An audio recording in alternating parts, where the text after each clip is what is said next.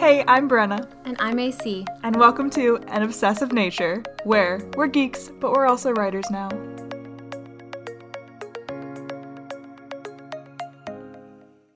Hello. Hello. Today we're going to talk about our best and worst fandom experiences, which is timely, at least for us. It's June. It's Pride Month. A lot of people are acting like idiots. So, This is true. but I think also, we'll get into this later. I think a lot of people are also kind of stepping up and being awesome. So, I don't know. I think it both. is really awesome. All right, so I don't know. In terms of like fandoms, I think I've talked about this before. I'm more of kind of like, what do they call it on Reddit? A lurker instead of a like super engaged, but that's like a bad word on Reddit. I obviously did have the whole Justin Bieber fan Twitter that I made in 7th grade that we've talked about. And that was definitely something I was engaged with. And I made like friends that were strangers. And I think maybe that was just because it was a whole new world of the internet opened up to me when I was that young. And I was like, this is the best thing ever. So I just jumped on like the opportunity to meet new people and whatever. Yeah, the first experience is always really intense. It's like now love. It's like whatever. Now it's like I talk to strangers all the time. Like I'm in like an Animal Crossing group chat of just strangers, and we go to each other's villages or islands. So, creepy. Anywho, it's not creepy because it's like Disney fans that are also Animal Crossing fans, so it's like the perfect crossover.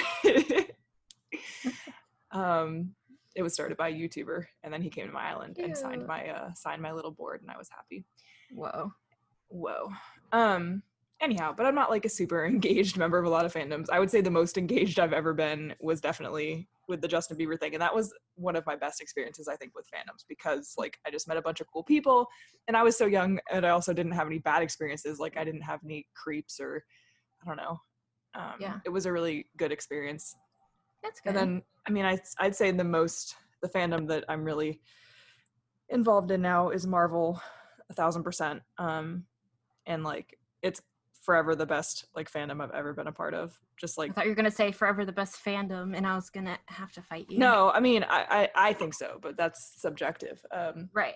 And I don't think like when you say like the best fandom, we're not talking about like everyone in this fandom is the best. Like people suck, and people will always suck, and people that suck like everything, like the same things we do. So, but I just like the experiences I've had at movie theaters with this group of people, like on all the quote unquote midnight premieres. Those don't exist anymore, but like the premieres of movies and just sitting like next to complete random strangers and like just kind of all of a sudden like they just start talking and like bringing up this happened in this movie and just like the best things ever. Like when I was seeing Endgame, the most random like people were just talking about how like the people who had seen it, I don't know if it came out overseas first, I can't remember, but like people that had seen it before it came out in the US had made like, there's this website that's, I don't know what it's called. I think it's something to do with pee, but it's basically like when you can go pee during a movie.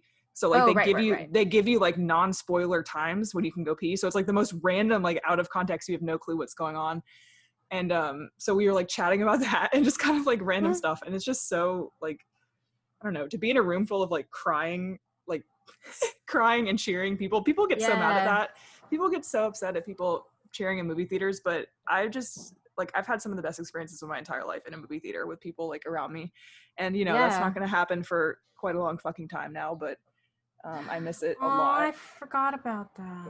I miss it a lot and I'm glad that I got to have that experience before everything, but like it was seeing Endgame like in theaters was probably one of the best experiences ever, just from I don't know, the community standpoint. And like I just really enjoy being a part of that community because it's not only like because of the way comic books have become so mainstream now. It used to just be like, oh, just like middle-aged men who live in their basement or in their mom's basement read comics, and now it's just such a mainstream thing. And obviously that was not true then, but that was the like stereotype. And now I don't necessarily read comics. I mean, I definitely have started after I started seeing the movies, but I think that just the entire community is so awesome and inclusive, and I don't know. And I think the movies are working to get as inclusive as the comics have always been. So that was awesome. Disney's always scared to be inclusive, but they eventually come around at some times. I feel like everybody's feeling the pressure to be more inclusive now.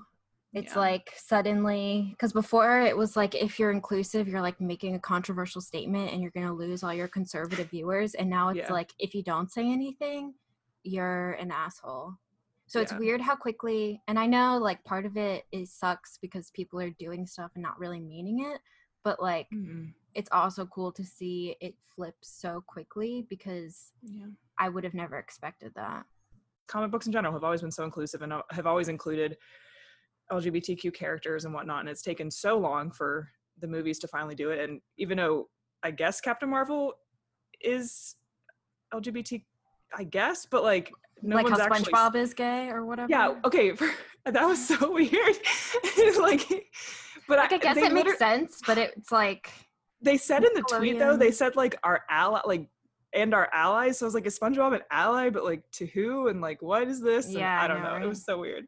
But yeah, I really love Marvel, and that's about it. But also, like, Black Panther changed the world from, like, in a lot of ways. I don't know if it changed the world, but I made like that whole documentary about it, and just talking to Black people who had always been who've always read comics their whole life and were just so emotional at this movie. And definitely the movie theaters, like that whole month, you could see people like coming like dressed like wearing like African prints or like stuff referencing like Black Pride. I mean, there were so many photos of like little Black girls just looking at the poster and like, oh my God, so cute. But yeah, I Marvel is definitely one of the best ones for me. We can go into the worst after you say your best, but well, I mean, all of Marvel. Oh, sorry, what? No, I'm just gonna keep talking about Marvel for 2 hours. It's Marvel. Well, I was gonna say, this documentary that I watched to prepare for my Trina Robbins interview, the Wonder Woman lady, was about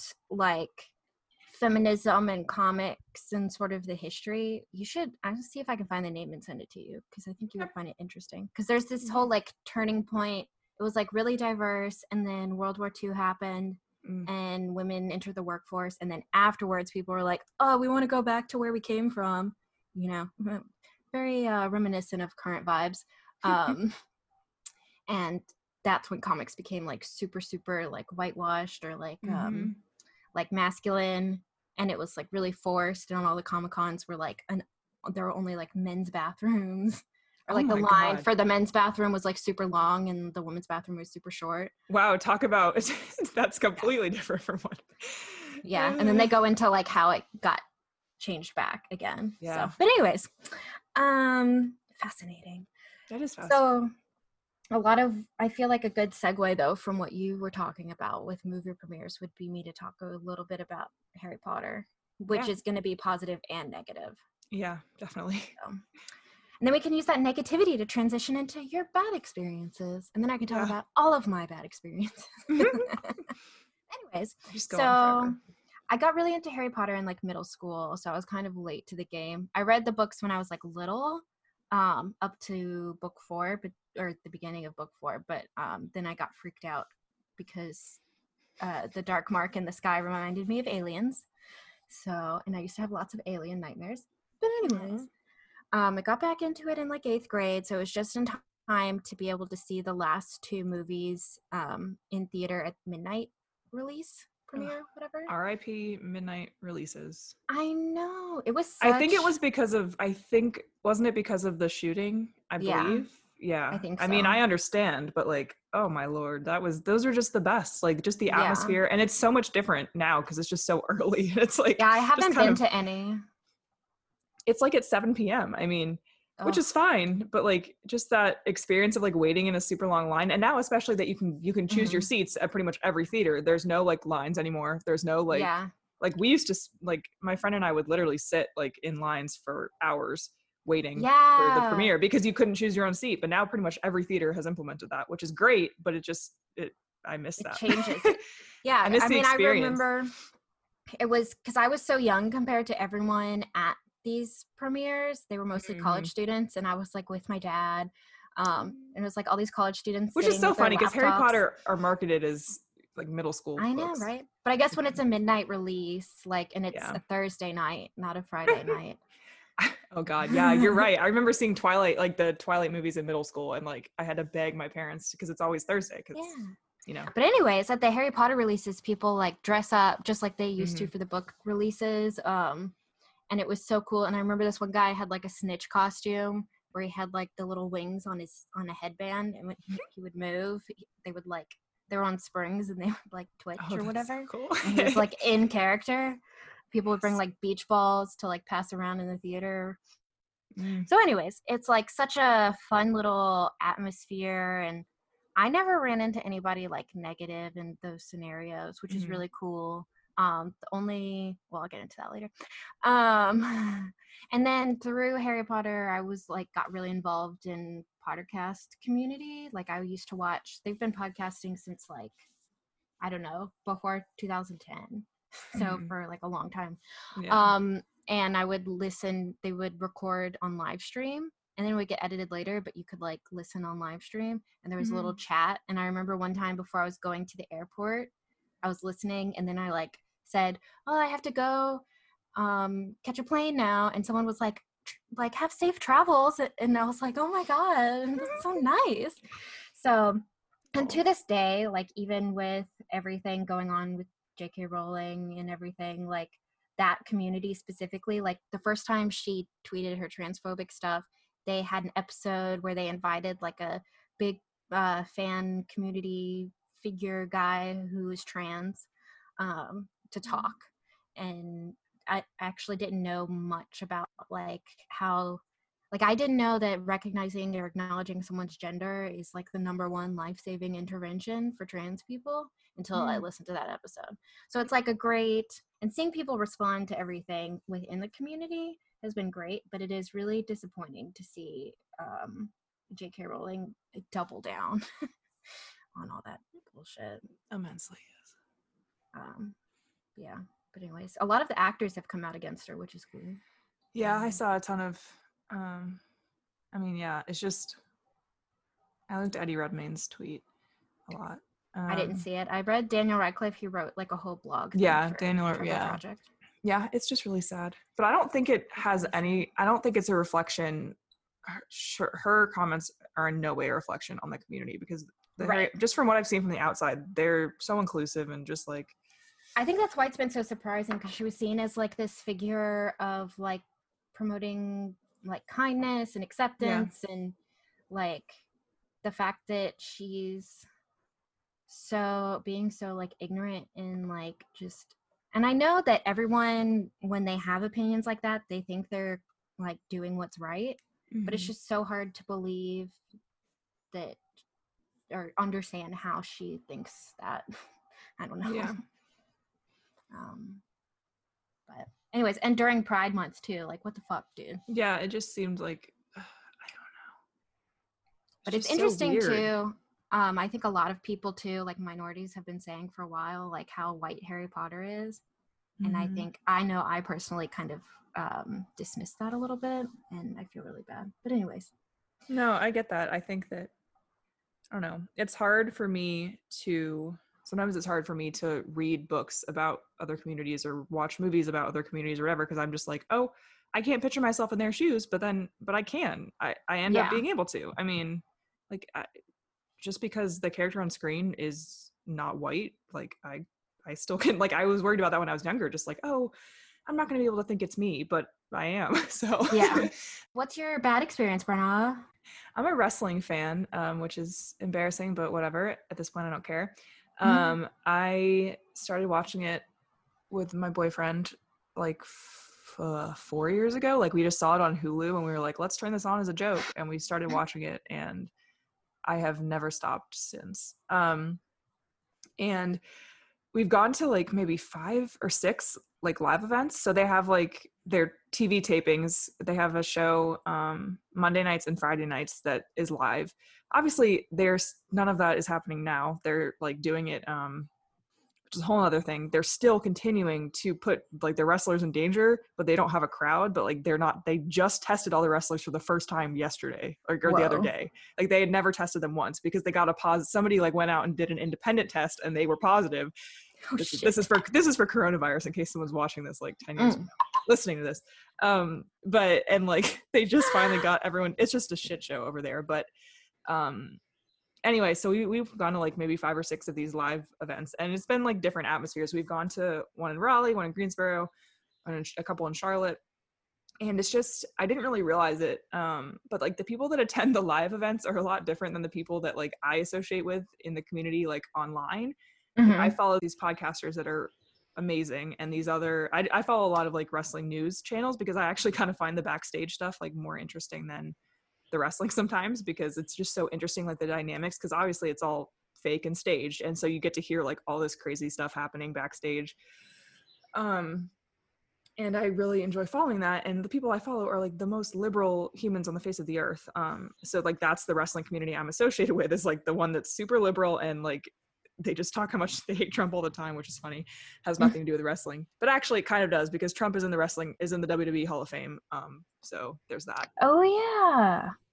He was like, him and the McMahons are tight, because Yeah. Linda McMahon was in his cabinet for like a certain amount of time, which Oh is my God. the head of WWE's wife. Anyway, it's just really funny because all of the wrestlers themselves are very liberal. Like most of them are pretty damn liberal and like super young and like very woke. And the actual head of WWE is awful, and super old, and basically, I mean, I don't know, he's pretty awful. I'm pretty sure he thinks COVID is like a hoax. So there's that, but that has nothing to do with what I'm about to say. But I think that the actual crowds at the live events, like I didn't realize it was I kind of felt like a little uncomfortable. Like it's a lot of more, the people that attend the events are a lot more of like the kind of old school fans. Like there are a lot of kind of middle-aged dudes who just go to drink beer and watch the show, which is fine. There's a lot of like parents that take their kids for the first time, like to this show, even though they don't really watch the content. They're like, oh, they're coming here, let's just go to this show. And I didn't realize, but it was like Martin was really uncomfortable, and like I didn't really realize it. A couple of the events I really, really enjoyed, but Martin's never like felt super comfortable at them. You just see like a different side of it. Like I see the online side and the bubble that I'm in, and everyone always gets so mad at everyone gets mad at everyone for staying in their own political bubble, and not reaching out or branching out. But like I see the actual because I'm a millennial young woman, so I kind of already felt a little like out of place at these events, but not like scared. I don't think Martin was like scared, but he just did not feel like he felt uncomfortable. It's just kind of hard to deal with, like, I don't know, two different completely opposite sides of the same fandom. The thing you want to do is like be close to these wrestlers and watch this and be super excited and have fun. But then it's like the people that actually go to the live events don't seem to be the same people that are on Reddit or on Twitter, because they're not, like, it's just different. I think the entire community is definitely growing. Like the past 2 days, there's this hashtag right now, and it's basically like the Me Too movement, but it's completely in wrestling, and it's just what's coming out about a ton of male wrestlers, which is so sad and terrible. But the female wrestling world has become completely different than it was. It used to be bra and panties fucking matches, and now it's actual legitimate matches for legitimate titles. They're not called divas anymore. They're called superstars. Like, they're amazing. And I think a lot of people really appreciate that, but I think some of these old school fans probably don't. And it's just annoying, because that's like my favorite thing about wrestling now is just the women and how awesome and fucking powerful they are. And I have a signed thing behind me of one of them, so cute. Yeah, so Aww. I don't know, it's just tough when like fandoms are, because again, like I was saying earlier, it's like there's never gonna be, I don't know, unless you're in like what's like in a fandom that would be completely perfect. It's just a fandom with just you and like your best friend. There you go. I guess, I don't know. This one has good and bad whatevers. But it's like my one Comic-Con experience was Fandemic in Houston. That's an interesting word. That's an interesting title for I know, right? Oh dear. It was before. No, I think it's cool, but yes, it's a little awkward now. But anyways, so I went because a lot of Buffy actors were going to be there, and randomly some actors from Gilmore Girls, and those are like my top 2 shows. Mm-hmm. And it was really cool. I've never really been around Buffy fans, so that was fun. And the actors, I mean, I guess this really isn't fandom, it's like a fan interaction. Like, I had a really great time with the actors, like One of them follows me on Instagram now. One of them posted my art on his Instagram. And he was like one of the main actor, like big ones, like the ones that has the longest line at the convention, you know? And he would like take serious time to talk to you, to like everybody, even though he had the longest line. Yeah. So anyways, so that was awesome. And like there were some fans that I talked to. The only problem that I had was like during the panels that they did, people were like so intense about getting front row or like getting their spot. It was like Black Friday or something. It was ridiculous. And then so like that was, I didn't get any like direct anything, but it was just that kind of thing always makes me uncomfortable. And then when we were leaving after the show, or because you know they do lots of stuff one after the other, and there was like this one girl, my sister and I were like going this one way, and I guess this girl got offended by me like moving past her, and she like cursed me out or whatever, and it was just like 0 to 10. Like we'd sat next to her the whole time and talked to her a little bit beforehand, and then just like out of nowhere she got like really pissed off. So that was like ridiculous. And I think too, I mean, I don't know what these people were there for, but like one day when we were leaving the convention center, there was this couple like shouting at each other. They were like in their early 20s, and they were like you fucking pissing me off. And I was like, oh my God, are they gonna like have an episode of domestic violence like out on the street? Like it really felt like that. So it's just so scary. I don't know. I think when you get like a bunch of intense nerds, there's like cool nerds, and there's like the people that are really kind of fucked up and they don't know how to interact with other people. You made me remember. So I've never been to a Comic-Con, but I'm sure I would have negative experiences with Marvel fans if I went to a Comic-Con. Yeah, I think a lot of the obnoxious people there were there for Bucky, so whatever his name is. Yeah. But anyways. I feel that. So I have been to a D23, which is Disney's specific convention. And usually now like Marvel is more, Marvel will either do their own event or they'll be like a D23. They don't even really do Comic-Con anymore. Like Comic-Con seems to be kind of like, well, obviously now they're not having it this year. They're having it virtually, but like Comic-Con seems like it's kind of, people are splintering off to do their own events or like whatever. And so Disney does theirs every other year, and we went. It's in Anaheim, right next to Disneyland, and basically, I remember like, oh my God, so it was just crazy. Like it was just madness, and it's so hard to like love all these people when you're like getting crushed. Yeah.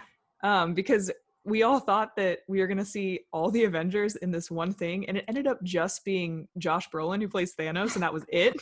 And like nobody cared about Thanos because it was before Infinity War even came out. So like nobody saw that he did like a great performance. Nobody cared. Like I got a signed thing from him and I sold it because I didn't care about it at all. Now I would have kept it, but it was just like it was literally just Thanos, and everyone was really mad. Like really mad because it made it sound like on the program we were going to see everyone, like, and it was really irritating. So anywho, and they announced like it was going to be this big announcement. It was just the like figures of Thanos's different like army members or whatever. I'm like, I don't care. People were really mad, but I think still like, I think any like just being in any crowd is just not. Yeah. Except like I find myself yearning to be in a crowd. I hate crowds. Yeah. And I just miss it. Like I miss complaining about them. That's probably it. I did remember just now too. Again, this is more of like a fan celeb interaction, but it's still like I think a lot of the Buffy actors are so which is interesting because it was filmed in the 90s, and when you watch it back now, it's incredibly problematic. But all of the actors are like really outspoken about social justice issues. And I think they do it in a really intelligent way. And one of the actors, his name is James. I forget his last name, but his character that he played, his name was Clem. He was like this weird, like loose skin monster guy. Oh God. But he was super open about his anxiety, which I didn't even know was like a thing he dealt with until then. But he like came out on stage and he was like, I'm having a panic attack right now. Like, and it was actually true. Like, or I guess actually he said it at the end. It was like, when I came out here, I was having a panic attack. Like, so no, like you're not alone or whatever. And like, and it sucks, but I want to be here. And like, you know, so that was really cool. And he has this whole organization that has to place on the word Slayers. I feel really bad I can't remember it right now. But actually, so he expressed interest in being on our show too. That's so so I have cool. to, I know, We right? can compare notes about our panic attacks. That would be so fun. Yeah. He's just a really cool dude, and I need to make that happen.